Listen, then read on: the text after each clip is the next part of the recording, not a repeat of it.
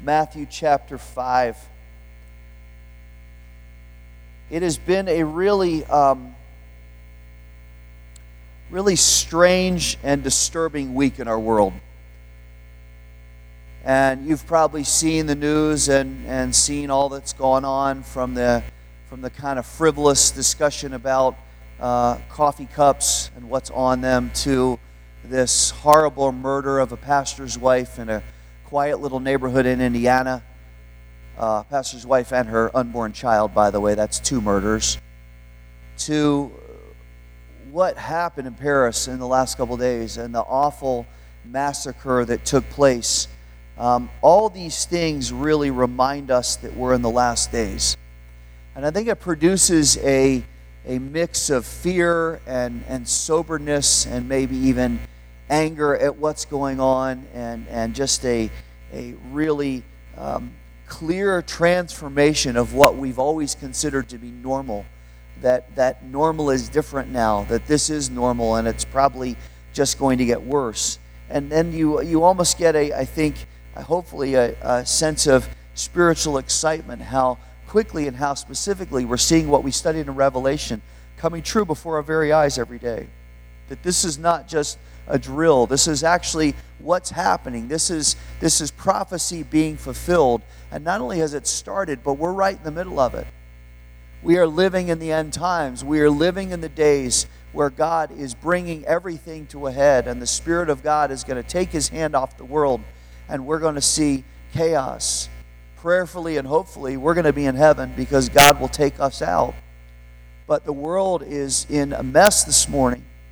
And what we're seeing now, we look at it, we say, well, how can we react? How can we make a spiritual difference? How do we have an impact on people's lives? Because we obviously can't just sit passively by and watch this take place. We know that we have a calling. So how do we effectively communicate the truth of the gospel?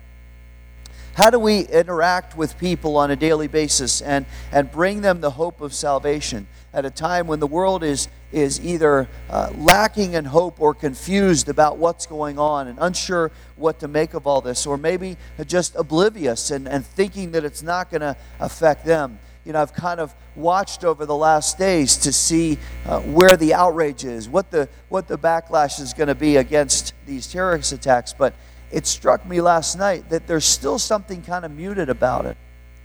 There's still just kind of a dullness to the response that oh yes, this happened and hundreds of people died and hundreds of people are injured and it's horrible and I hope it doesn't happen here. But we're just going to keep on going with our daily lives. We're just going to keep going to the mall. We're going to keep doing what we're doing. And it didn't happen here, so what can we do? Now, there isn't much we can do physically. I mean, beyond what would be normal. There's not much we can do personally, physically, to stop the evil that's being perpetuated. But there is so much we can do spiritually. And so much we can do practically to show people the truth of Jesus Christ and the power of a life that's transformed. And that's what Jesus is talking about in our text this morning here in Matthew chapter 5, that as His disciples, that we have an active calling and a responsibility to bring every person that we come in contact with to an understanding of Christ and God's grace. And He explains that using 2 everyday examples that we know well. You've probably studied this text before, so I pray the Lord will give us some fresh insight into it. But these things that He talks about in verses 11 to 15 are very easy to relate to as spiritual principles. And we'll take a couple minutes this morning and kind of dig down into that and develop that a little bit. But let's read what He says. It's right here at the start of what we know as the Sermon on the Mount, Matthew chapter 5. Let's start in verse 11. Got to go back a page, sorry. Blessed are you when people insult you and persecute you and falsely say all kinds of evil against you because of me. Rejoice and be glad, for your reward in heaven is great, for in the same way they persecuted the prophets who were before you. You are the salt of the earth. But if the salt has become tasteless, how can it be made salty again? It is no longer good for anything except to be thrown out and trampled underfoot by men. You're the light of the world. A city set on a hill cannot be hidden, nor does anyone light a lamp and put it under a basket, but on the lampstand, and it gives light to all who are in the house. Let your light shine before men in such a way that they may see your good works and glorify your Father who's in heaven. Don't think that I came to abolish the law of the prophets. I didn't come to abolish, but to fulfill. For truly I say to you, until heaven and earth pass away, not the smallest letter or stroke shall pass from the law until all is accomplished. Whoever then annuls one of the least of these commandments and teaches others to do the same shall be called least in the kingdom of heaven. But whoever keeps and teaches them, he should be called great in the kingdom of heaven. For I say to you that unless your righteousness surpasses that of the scribes and Pharisees, you will not enter the kingdom of heaven. Now you see in the text that this section takes place right after Jesus has described how to be blessed by God. That when we live out our faith, even in the midst of difficulty, that God blesses that and uses us in a powerful way. So when we live as we're called to live, and we live as we're equipped to live, it's going to impact people one way or the other. It's going to impact some people for the gospel, some people to get saved, some people's hearts to be awakened, and them to come to Christ and trust in Him and live a life of devotion to God. But in other ways, it's going to adversely impact our relationship with those people who don't love Jesus. And he says here, if you look back at verse 11, that we will be criticized, we'll be lied about, we may even be persecuted because of Him. In other words, our relationship with Christ should create opposition. It can't help but create opposition. If we think we can live for Christ and never have any enemies or any opposition or anybody being critical of us or turning against us, then we're fooling ourselves, because the gospel is an offense to many. So maybe you've experienced it. Family members who disassociated from you, as they did when Jesus went back to Nazareth, and it said that even brothers and sisters, even people that were close to him wouldn't believe, and he couldn't do miracles there. He left because there was such unbelief. So there may be family members, maybe you're facing that next week with Thanksgiving, where you're going to get together with family and there's going to be great tension in the room because people don't want anything to do with you because you're a believer. Or maybe there are friends who abandon you, as they did with Jesus and as they did with Paul, who basically died alone in jail begging Timothy, please come see me because people have done me great harm and people have left me and abandoned the work of ministry. There are going to be friends along the way that abandon you, friends that hurt you. There are going to be neighbors who misunderstand you and mock you like they did with Noah, criticizing him and saying, you're a fool, you're dumb, what are you doing? Why are you living that way? It has no merit. There are going to be enemies that accuse you and attack you. It has happened to so many people throughout the Bible, from Elijah to David to Daniel to Esther, all throughout, people who are going to criticize. And that doesn't even add the amount of spiritual warfare that we face every day from the enemy, who's constantly trying to undermine. There's no question that this is a challenging time to be a believer. It's always been challenging to be a believer. Just read throughout the New Testament. Just read throughout Acts. But it seems like an especially difficult time now to be a follower of Christ in this culture. And it seems even more confusing. And we want to make sure we don't complicate that or distract ourselves or become discouraged by being worldly, by being full of sin or taking this frivolously of what's going on. So we want to be careful how we act, how we talk, how we behave. We want to be careful that we're not debating theology on social media, which of course is the source of all great theology, right? Social media. We've got to be careful that we don't become distracted. We spend time, and please hear my heart this morning, we spend time wondering, whether we should be outraged by red coffee cups, or whether we should be discouraged by the fact that a mall where I actually went to as a kid replaced the Christmas tree with a glacier.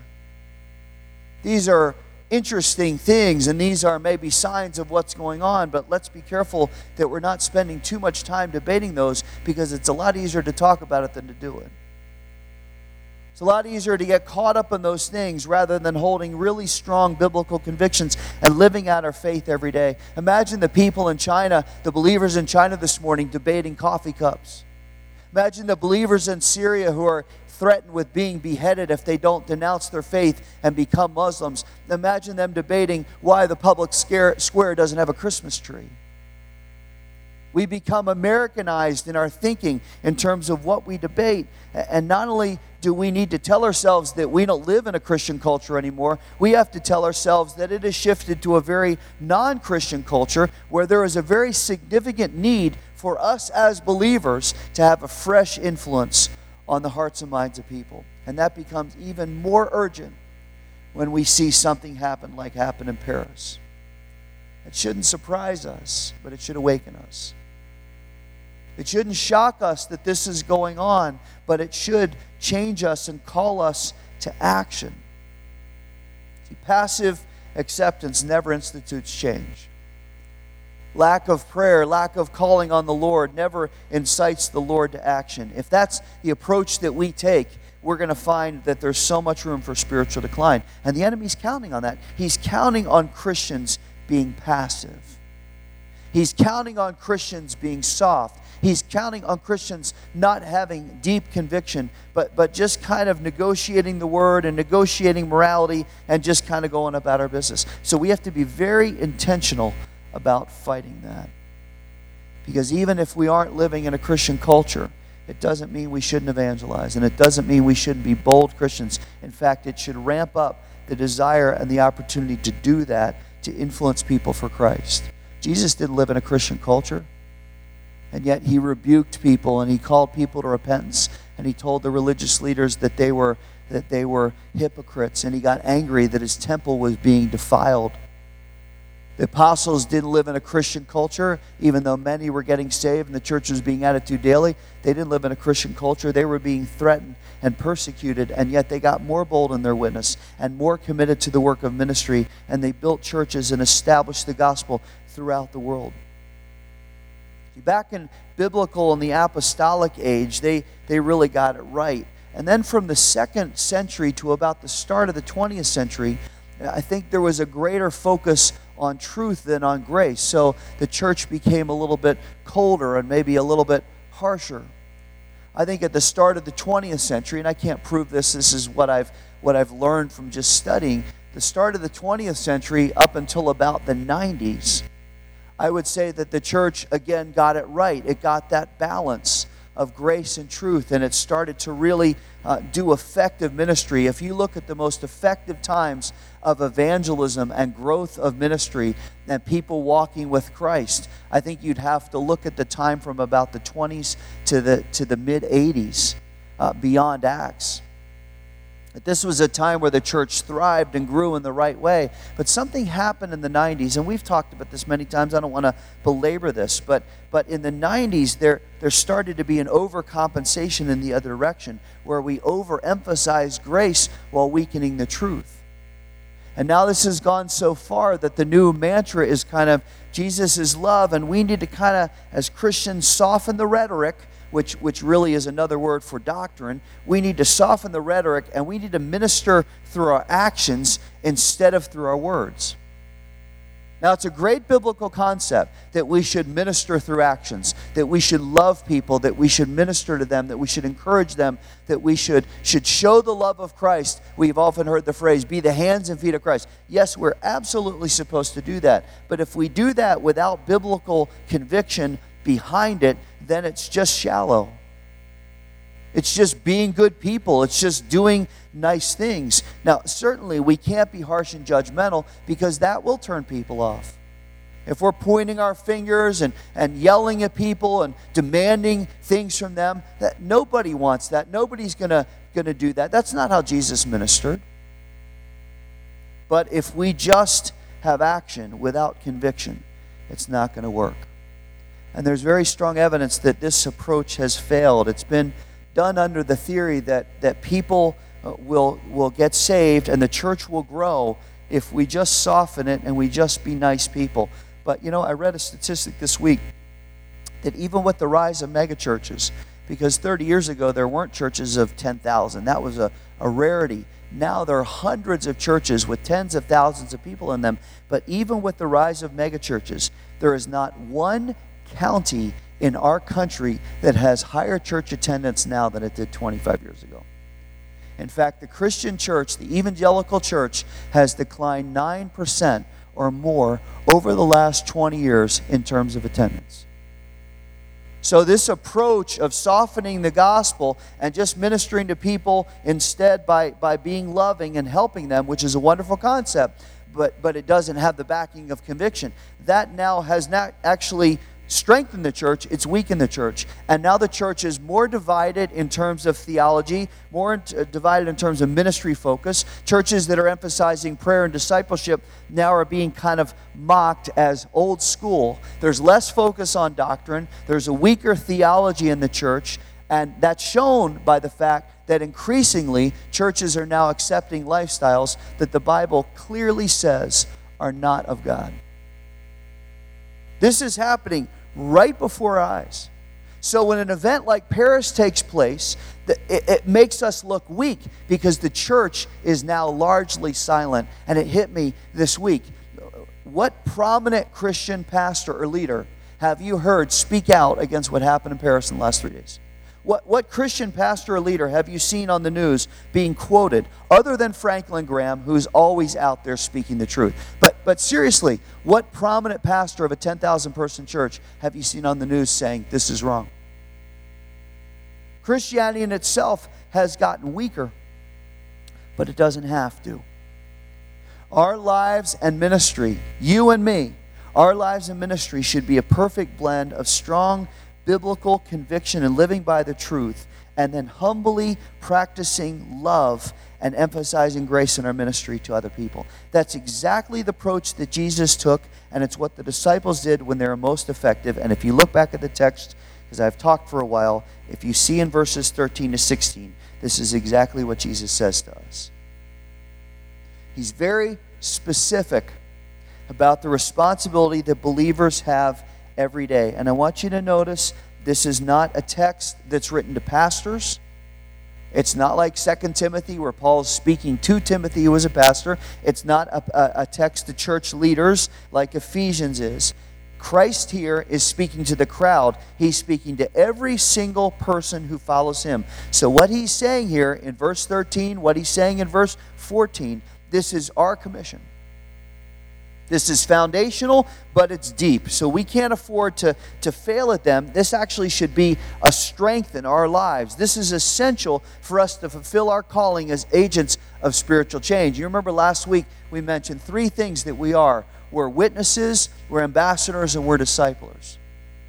As witnesses, we're called to be people who speak truth and talk about truth all the time. As ambassadors, we're called to be people who represent the truth and serve as an extension of Christ every day. And then as disciplers, we're called to develop people to trust Christ and live a lifestyle of truth. And you say, all right, well, that's good, but why is that important and how do I do it? Because I'm never going to preach to thousands of people. And I may never write a book or have a video ministry. I may never leave and go to the mission field. Well, we may all kind of believe that our realm of spiritual influence is tiny, but it's not. We each have an unbelievable opportunity to be salt and light every day, and that can have just as much impact as somebody that stands before 10,000 people and preaches. Look at the calling that God gives us, and I want to encourage you to take some notes this morning because we're going to talk about the properties of salt and light for a couple minutes. But just look at what Jesus is calling us to and the function that we're supposed to have as believers. Because Jesus says first to us in verse 13, you're the salt of the earth. You are the salt of the earth. But if the salt becomes tasteless, it is no longer good for anything. Now that concept of the salt losing its essence and its ability has great spiritual application for us, because salt has 4 essential properties. It has 4 essential uses, and each of them has a spiritual implication. So I encourage you to write these down because these are how we're supposed to live. The first quality of salt is that it enhances what it touches. It enhances what it touches. Primarily, we all know that it makes food taste better by changing the physical characteristics of the food. Now, I love, whenever I get a little bit of time late at night, I love to watch the Food Network. I'm one of those people that just likes cooking shows. My wife is not as thrilled, especially when they're filleting eel, those kinds of things. You guys have seen those shows. But I love the Food Network. And I'm always amazed as I watch these chefs cook how much salt they use. Because we know the warnings of the doctors, right? Some of you are, well, if I said, you're on a salt diet, yeah, that's me. Nothing tastes good anymore because I can't salt anything. Salt enhances the food, and we know the warnings of the doctors that it leads to higher blood pressure and other issues. And that's a challenge as we live, because salt makes food taste better. In fact, the reason restaurants' food tastes different than home, the reason we crave fast food in the middle of the day, the reason that packaged food kind of just has that extra taste is because now we know with food labeling, they're just loaded with salt. There's just salt everywhere in our food. So it enhances, the reason restaurants put a bunch of salt in the food, and the reason prepackaged food has so much salt, and the reason that fast food, if you go to Culver's and get the cheeseburger and the fries and the custard, you're just like bombarding your body with all the salt you could possibly need in a day. Why? Because we crave it. Now look at the spiritual principle. It is our calling to be enhancers. It's our calling to make what is around us better. By speaking the truth in love, by loving each other as ourselves, through that we are being agents of change. We're helping to change people's lives. We're helping to change the culture for the better. Salt enhances what it touches. Second, salt promotes healing. You know that if you've ever gone in the ocean with a cut. It's painful, and it makes you worry that a tiger shark's going to come and attack you because they're drawn to blood, right? So you sit there and you're kind of grimacing, looking at the waves, hoping there's not a fin anywhere, but you're also just kind of grimacing because that salt is going at the wound, but it's healing it, and you know that it is promoting healing. In the same way, listen now, we as salt have the words of life that can heal a person's soul. Yeah, you have the work of the Holy Spirit. I grant you that. The work of the Holy Spirit is first and foremost. But God also said to us, now you go with my word and you make disciples. In other words, I'm entrusting you with my word to teach spiritual healing, to teach the fact that when somebody trusts in Christ, their life is completely transformed from death to life. You have the words of life. Now go speak them. If we don't share them, how will people hear? If we don't share them, how will people be changed? Salt promotes healing. We have a spiritual ministry of being salt to promote spiritual healing. Third, salt removes stains. Same concept as before. You remember the old hymn, "What can wash away my sins?" Sing it with me. Nothing but the blood of Jesus. Jesus' blood changes. It removes the stain. We are covered as human beings with the stain of sin. Oh, precious is the flow. Speak the next line with me. That makes me white as snow. No other fount I know, nothing but the blood of Jesus. What a great hymn that is. The blood of Jesus washes away the sin. Now he says to us, you're now the salt, and salt removes stains, so we can give people the word of life. We can enhance them. We can promote healing, and their spiritual stains will be removed as they trust in Christ. And then we can testify how we've been changed and how we have become agents of personal forgiveness and personal restoration. You and I have the power to remove stains in relationships. Some of us have stains in our relationships this morning. Some of us are at odds with each other. There's a rub there, and we need to be salt and light to each other, or salt and light to a non-believer who's pushed against us, and we need to show forgiveness and restoration, because that's what salt does. It takes away stains. And fourth, salt's a preservative.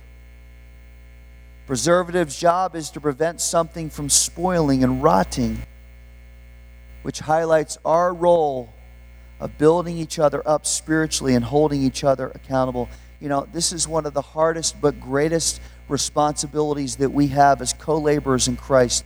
We are called to support and strengthen each other for the purpose of spiritual maturity. When one of us stumbles, we're called to build them up to encourage them, to shore up the walls of their faith, and to strengthen them.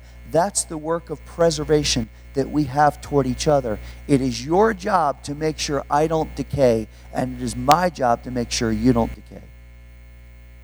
We need to constantly be calling on each other, constantly keeping each other accountable, constantly praying for each other, constantly building each other up so there's no rotting, no decay, no going back to the old self. We need to both and all be strong and mature as we fulfill this calling to be salt in the world. This is our responsibility to each other. Now, Jesus says this is how it will be prevented from happening.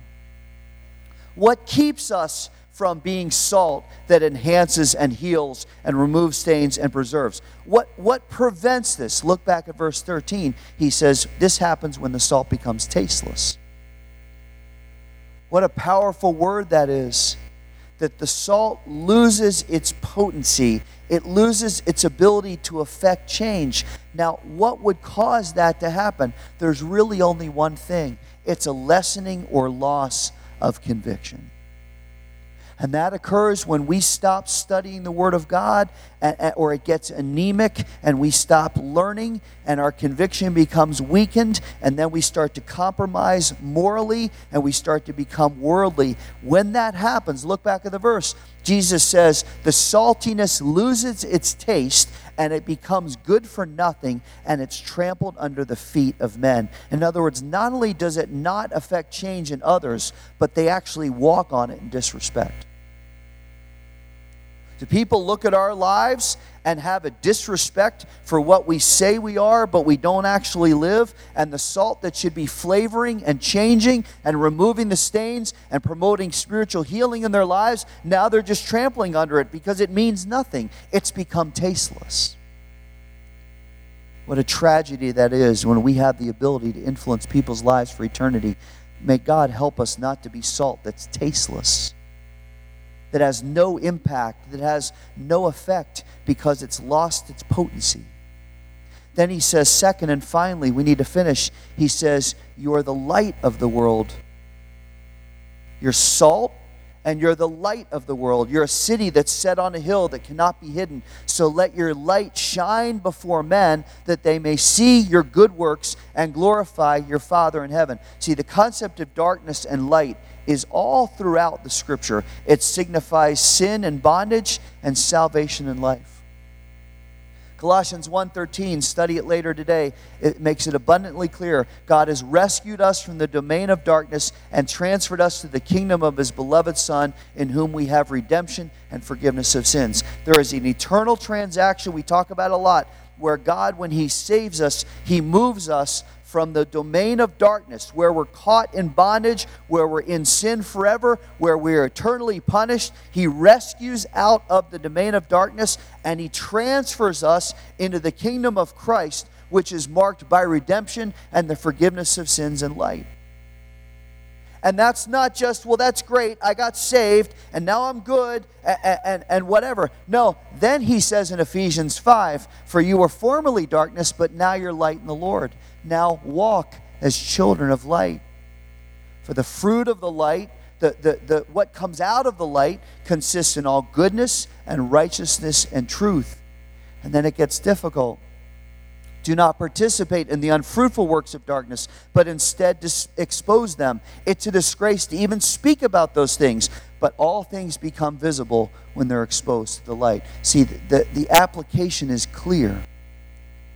Sin once kept us in darkness and in death, but Christ defeated them by His death and resurrection, and by faith in Him, we're transferred from darkness to light. Now He says you have to live as children of the light, never going back to the life of darkness, not even joking about it, not even talking about it, certainly not participating in it, because that's all going to be exposed. Live in the light.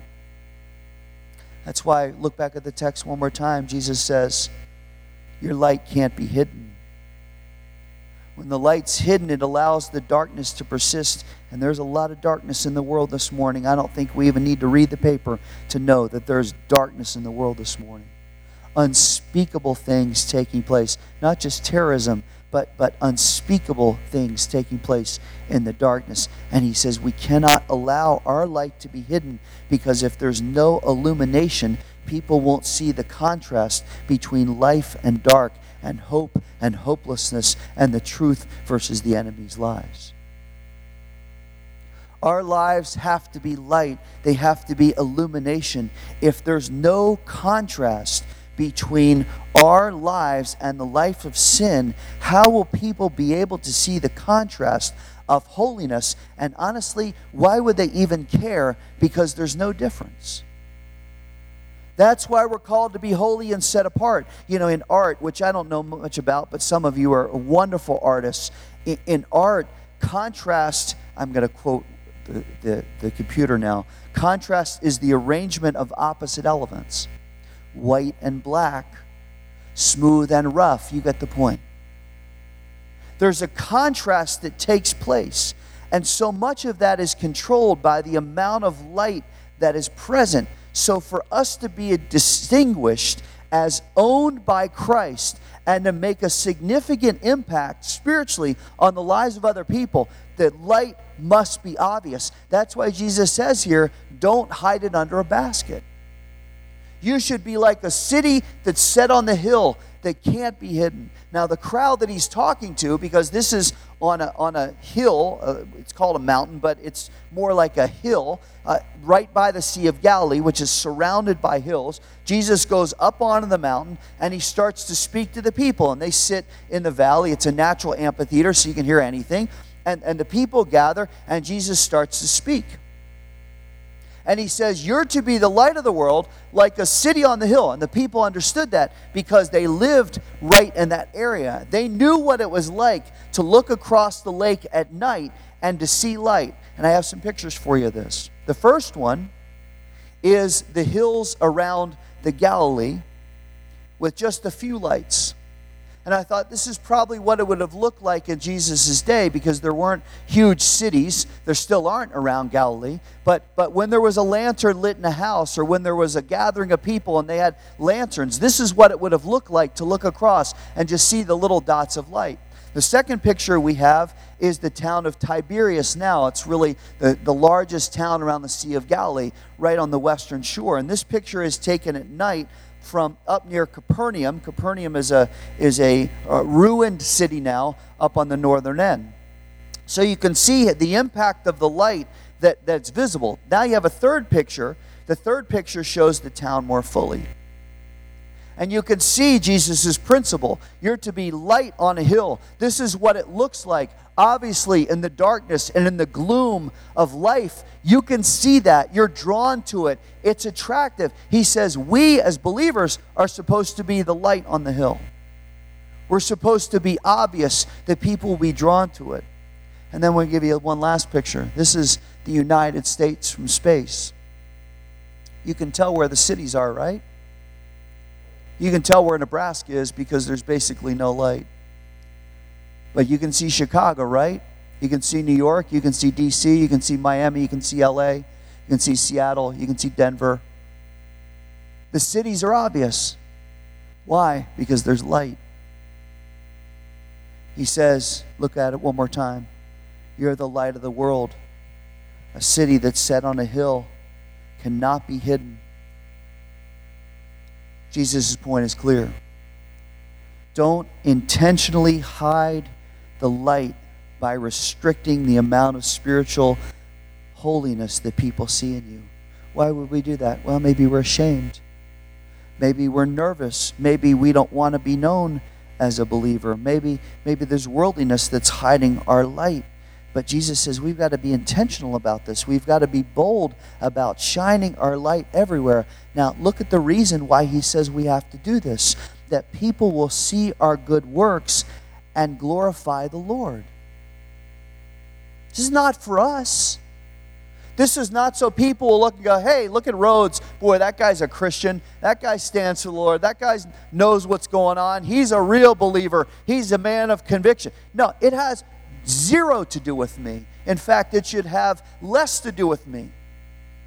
Because my job and your job is to be light so that people will see what's going on in our lives and not praise us. that they'll praise the Father, that they'll glorify God, that they'll say, here is what life change looks like. Here's what Jesus Christ does to lives. Here's what happens when you trust Christ as your Savior. You go from darkness to light. So when I look at that man or that woman, and I know they're following Jesus Christ, it's so obvious that people aren't turned away from that they're drawn to it.